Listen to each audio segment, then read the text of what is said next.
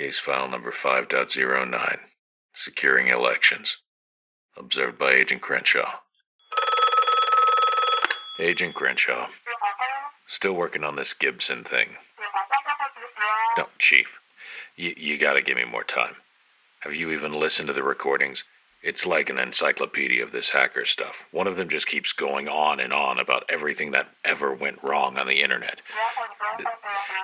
No, nobody knows this kind of crap. He's obviously up to no good. Yeah, the one called Hackalope. No, how is it not illegal? The information is dangerous. And the other one. Ymir. No, he's always going on about everything the CIA and FBI did wrong. All the wiretap stuff, all the crazy projects. How does he know? We already know he's infiltrated NASA, and I am this close to catching him skipping leg day. Now just ask yourself, Chief, what would J. Edgar Hoover do? Come, Chief, all I need is more time. Sooner or later they're gonna slip up, and I will catch them. Hacking the Gibson. The accounting subdirector of the Gibson's working really hard. I think we got a hacker.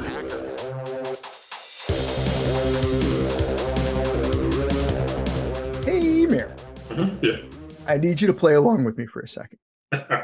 So if I say the words election security and anonymous hacking and a government cover-up, what country do you think I'm talking about?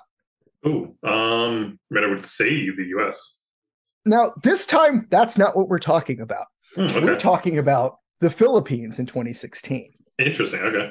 There's a lot of stuff on election security. We're going to try and focus more or less on the actual casting of votes and counting of votes rather than a lot of the intelligence reporting that happened in the U.S. about the use of propaganda and the leaking of various electioneering data, whether it was election rolls or campaign data. All that stuff, it's been reported, and it's interesting in and of itself. From an InfoSec point of view, there's a lot of parallels into social engineering, but we're going to try and concentrate on the casting of ballots and the whole machinery of the actual election. Okay. I say this, and I feel like I'm going to be bumping up against the line on this story, but I think it's an important one, especially since it's a non-U.S. story. So in 2016, March 27th, the COMELEC website, and COMELEC is the Commission for Elections in the Philippines, was defaced. Okay. COMELEC had a press release saying, yeah, they hacked the website, but it wasn't super secure. We know that. And the group that did it, which claimed to be Anonymous Philippines, was saying, you really need to fix your stuff. Right. But COMELEC was saying, yeah, they hacked our website, but the election system itself is on a completely separate network, and we do much more security with that. No need to worry. Okay. And it's that's not unreasonable. Anonymous and other organizations have periodically over the time defaced things like the CIA's website. And that's a very relevant explanation for the CIA. Yeah, you might have got our website, but nothing important to what we do for business is going on there. Yeah, they don't have any, the goods aren't public facing. Yeah. Here's the thing. Oh, no. So the election system is one thing. And this is kind of where we violate our attempt at a rule. A lot of the election voter information isn't necessarily within the magic circle of just the election system. Okay. So possibly a related group, exactly how the interaction of these things and how the use of the names worked didn't really come out in the investigations that I saw. But LulzSec Filipinas says, oh, you don't think we got anything important? Oh, no. And dropped a 330 meg database, 330 gig database, my mistake, that by its format, the name of the file was comweb.sql.qz. So qzipped text file of what looks like a SQL dump. So this was probably done. We can suppose it was done through a SQL injection mechanism. Right. It's a website. It's a SQL file. I'm not taking you on a long journey here. So they had it up on a few different mirrors, proving that they had the goods. And those goods included a lot of plain text passport information of Filipinos abroad that were voting, a lot of biometric information, all of the standard PII name, address, phone number, identification kind of number information for a lot of Filipinos, over 50, I think it was over 50 million of them. Does this website have sign-up capabilities? Like, is this a place where residents would go sign up for elections, or they just have in the house the stuff? I don't know. They didn't. None of the articles I talked about went into detail about how that website actually operated. Okay. But we do know that standard best practice, even in 2016, was for a lot of this PII stuff, especially like important identifier numbers, to be tokenized at the very least. Yeah. So it's not plain text in the database, even if you have a database leakage. So when we're talking about like doing things right, and we know that it can be done right. We know that Facebook and Google and Amazon do a pretty good job at this. Like you'd expect for what they have, the data that they have, that if it couldn't be done, we would hear about it a lot more often. Yeah, exactly. That the data was stored in a place that maybe it shouldn't have been in terms of limitations of what credentials had access to, whether credentials or the database itself. Did the website need access to all of this stuff? Was there a way of creating some middleware gap between the two of them? Did some of the website permissions, were they too permissive? Right. I'm sure you've set up LAMP applications where Linux, Apache, MySQL, Perl, PHP, Python, whatever you want to call it, whichever generation you're in, where you just made a user ID that had either full administrative access or at least full data access, both read and write to the data. For larger applications, you can restrict those things. You can create a system that actually doesn't allow roles to have full access. Well, they didn't do that, and they had the data available, and it looked like it dumped out. And some of the big problematic analysis of this is that this isn't just a potential election problem. Right. But there's a lot of identity theft stuff all along. Yeah. So, I mean, this is a case where relatively recently there was a major data leakage by an official government source. In fact, from a pure number of record standpoint, this is even bigger than the OPM hack that happened in the US. Right. I mean, this is some of the stakes, even if it's not the US, even if changing the Filipino election isn't going to change the world, it has a lot of effect on a lot of real people. Right, yeah. I also think that there's a lesson here in terms of government response, in the honesty of government response. Because 6 years later, this year, some hackers reported that they had hacked Comelec again. Damn, okay. And Comelec says that some of the claims that they made about having all of the electronic key information, all the credential information for their machines, the hackers claim that that was leaked, and Comelec is saying it's not possible because we haven't even generated that information yet. Interesting, okay. That's plausible, but it would be easier to believe them if they played straight with us 6 years ago. Yeah, that is very true. Fool me once sort of scenario. Right, and again, previously in this case, they said something that was plausible and was even factually to the letter true. Right. So I want to tell the story of that failure. There's actually a fair number of things to talk about in terms of electoral failures. But I wanted to give something that this is the next one we're going to talk about is Brazil, which is the session that you and I were at together at DEF CON. Yeah. I remember being very impressed by how they set up their system. Did you have any specific thoughts about? It was pretty interesting how they they broke it apart. They had all these rules, and how they were to engage in trying to tamper with the stuff, and then they break it down and have people generate the report, show them what's going on. It was very impressive. Yeah, well, so like you did the episode on Pwn to Own. Mm-hmm.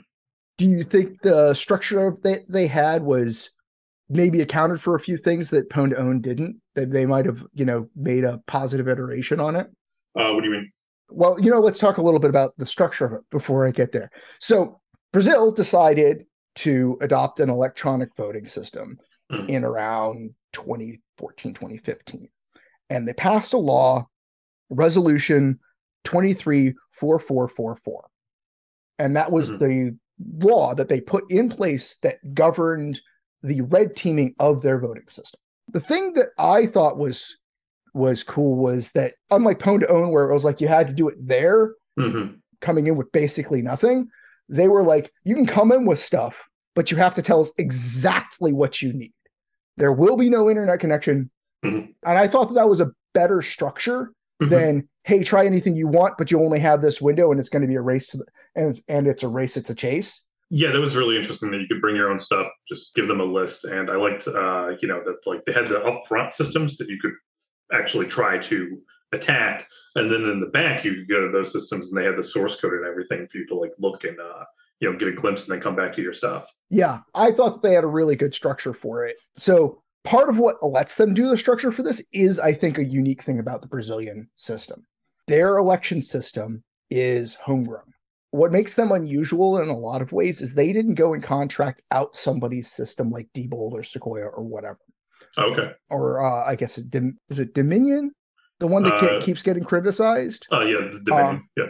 They're still resolving the lawsuits, but I haven't seen any factual evidence that anything claimed was true against their integrity. So, but in any case, all of that source code is proprietary. Every system is different. And in particular in the US, in the statewide system, there's no way of standardizing on one election system because every state is budgeted and administered and maintained separately. Right, yeah. And so I think that their red teaming mechanism, because the government owns the code and contracts out for their devices, like under very specific specifications, that this iterative red team system is going to, over time, be generally better in creating code quality. Yes, yeah. Because they'll learn a lesson once and it'll inherit down. Now, they need to incorporate the lessons learned and they need to make sure that they're keeping up with the technology. One of the things that comes up that ended up in the 2019 trial had to do with basically using older software to do some of the operations. Right, yeah. In the system. So keeping up with the software, that continuous development is actually very important. And that is a place that they could fall down by creating a sole government source mechanism that doesn't have kind of that competitive, you have to stay up to date problem. Right. But they can learn lessons once and incorporate it throughout, whereas the more fragmented industry system seems to have been weaker at that based on the things that we've seen at the DEF CON voting village. Where even just having secured consoles running commercial embedded operating systems has continually led to problems on all kinds of different consoles. So, like we were saying earlier, you have to declare everything you're bringing in, and they will grab it for you and provide it for you. Right. There is no internet connection. And so you have to propose, this is what we're going to do to try to attack it. They create a sandbox environment that is built to their specs to attack it. So there's no cross-infection possibility. They thought of that. They want to make sure that anything you accomplished in doing, they are able to replicate and understand so that they can address the issues. Yeah, exactly. And so, like, this is all really good design. Everything we've learned about bug bounty, bug chasing is all incorporated here. Right. And the guys that did the presentation, they were all three of them worked in government in some place. This is not an official government thing. It's just the way that they knew each other was they were all in various places in the Brazilian government, in either the Bureau of Investigation or IT auditing, that kind of stuff. Yep. So they were government employees. They just weren't government employees when they were doing this. Yeah. Another thing with their system that they never attempted to attack is that there's a biometric validation in it. There's a fingerprint validation in it. Okay. Which is a thing that none of the US systems I have any experience with even try and do. No. So the 2015 model that they brought out had a USB port. And after that trial, they totally got rid of that one. What was the rationale for even having a USB port? Was that just to easily pull off the results? Yes, it was part of the base design. And you reminded me of a part that I just skipped over. The electronic voting system goes back a little further than 2015. The law was in 2015. But one of the reasons that it was very important for Brazil to do this was corruption and ineffectiveness of government systems was a real problem in Brazil. I don't know that I would say that there or really anywhere that's a completely solved problem, but it was a real integrity problem for them. And this was one of the ways that they were trying to deal with that. Okay. This was not something that came out in the talk. This was like my side reading to kind of frame this stuff and understand what was going on there. Okay. Yeah, that makes sense. So in their 2012 attempt, they focused on trying to get in the way of the tabulation transport, which used thumb drives. So they had separate devices for the data and the key material, but it was sneaker netted using thumb drives. Okay. And they did that until 2019 because, or they might still do it for some places, because there are some places in Brazil that are quite remote and they don't have good and reliable connectivity, which is a problem that they have to solve there that we don't have to solve, and Europe doesn't need to solve, and Canada doesn't need to solve. Well, maybe Canada needs to solve that one in some cases. But part of what makes some of this difficult is that they have logistical hurdles that the fully industrialized heavy transportation network, heavy information network kind of development hasn't completely penetrated all of Brazil. Brazil is a big country. A lot of it has rainforest. So that created that potential vulnerability. And they made a connection to the Home Office via Linux VPN. Okay. And that VPN service, I don't have so one of the difficulties here is I only have my notes to go by because I haven't found the video of it posted yet to DEF CON server. Right. And I couldn't find any other documentation on it. So I apologize if my notes on my tablet during DEF CON weren't like all the technical detail, but they had a Linux VPN server. I vaguely I don't think it was a pfSense. I forget what particular software they were using, but they were able to get shell on the VPN server. Right. And get into the tabulation results. So if I recall correctly, they would take the USBs out of some of those remote devices, get them to an election office. Each of those offices VPN to the central office for tabulation. And they were able to get into the VPN server, which is a big thing. Right. So they reworked their VPN system. They did some rekeying. This was maybe a preventable problem, but the fact was that they had a red team system that uncovered it before the election. Right. And then they attacked the USB board in 2015. That was less interesting. So the next one we'll actually talk about was in 2017, where there was a Linux bootloader error. And by creating a replacement master boot record, they could boot a VM and create a memory dump of the voting machine. Yes, I remember that. Yeah. And from that memory dump, they were able to extract the private key info. Yep. Another group found the private key information, but they were able to compromise the device by creating a bootloader error. Even though they had secured the bootloader, they hadn't done it perfectly and created an avenue for an intercepted master boot record. This is, I believe, related to the UEFI problems that have been cropping up recently. Right. UEFI. So that's not a perfect system either. The thing that I found pretty interesting, so for that, actually, one of the things that they want to do is one of those technological advancements.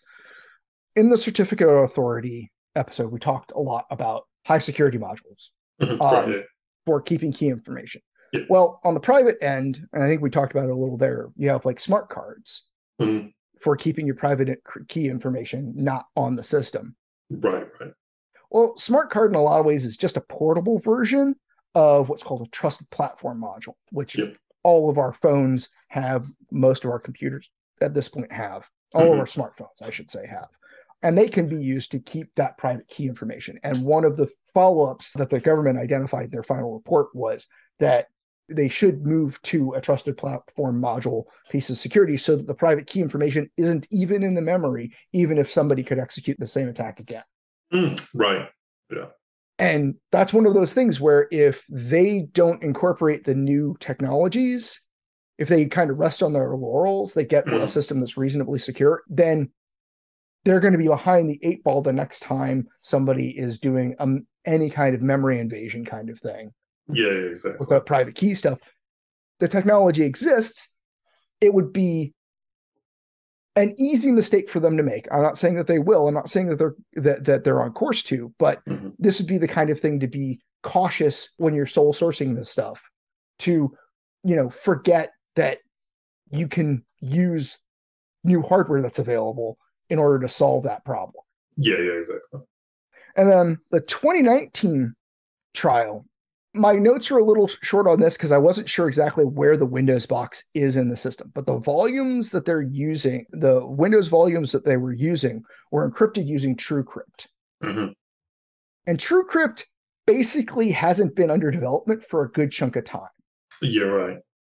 And part of the reason for that is for a lot of the use cases of TrueCrypt, not all of them, especially the obfuscation kind of features, the Windows encrypted file system does a quite good job of just encrypting the data at rest. And that was actually one of their findings, is that, hey, you guys use TrueCrypt, a piece of legacy software. The encrypted file system is probably the right solution to your problem. Right, yeah. So one thing that we can see here is that their process for keeping all of the possible components updated to using the best technology available has seen flaws. Right, yeah. But the fact that they have everything together, that they're keep working on iterating on the same system, I think is great. I think the fact that they have a real red team thing where they do real aggressive testing and have a complete understanding of the attacks that are being performed is really good. Yeah. So there's a lot of reason to be confident in the system from the provable security point of view, not these are real attacks that happen, but here are the theoretical attacks that could happen point of view. Yeah. Like, you're not taking their word on it. Like, you're actively seeing that we put our money where our mouth is and have them actually try to attack it. And that's the real tough part about this for me, because in 2020, in their Parliament Congress in Brazil, somebody's been trying to get paper ballots. There are paper replacement ballots. You can always request a paper ballot. It's not very different from getting a Maryland ballot here, but they wanted a paper receipt for every ballot counted. Okay. And they wanted to put that in law in 2020. And in 2022, Bolsonaro, the current president, has been throwing a lot of aspersions, trying to create a lot of doubt about the election system in Brazil. And it's tough for me. One of the things, I should have pulled it up, but there was a University of, I think it was University of San Diego study that was done more than a decade ago at this point. But they were looking at the number of votes in a paper ballot system that are discarded because of administrative problems.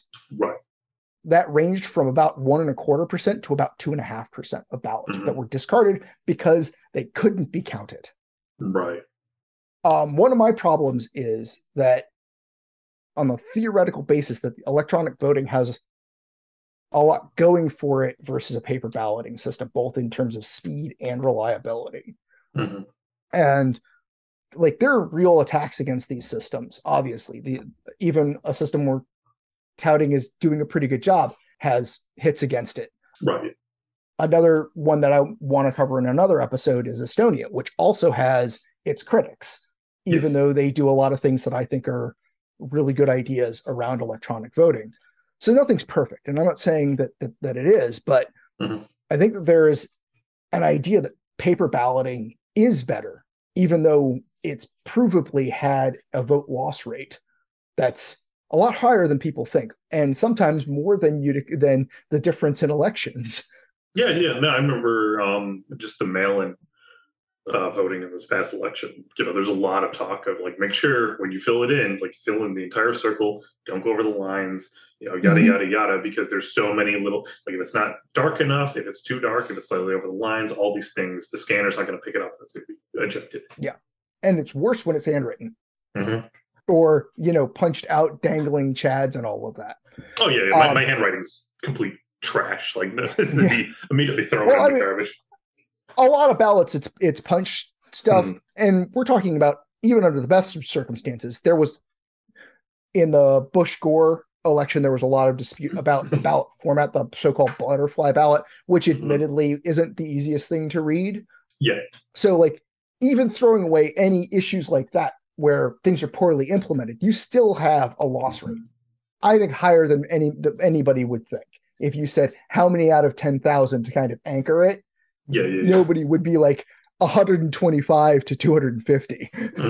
Yeah. Anyway, so that was my first pass at election stuff. There's just so much to cover here. I wanted to do like 3 or 4 examples, and I was like, you know what? This is a big subject. Yeah. There's a lot. Find out about new episodes at r/HackingTheGibson on Reddit and support the podcast by contributing at the Wikimedia Foundation or Electronic Frontier Foundation.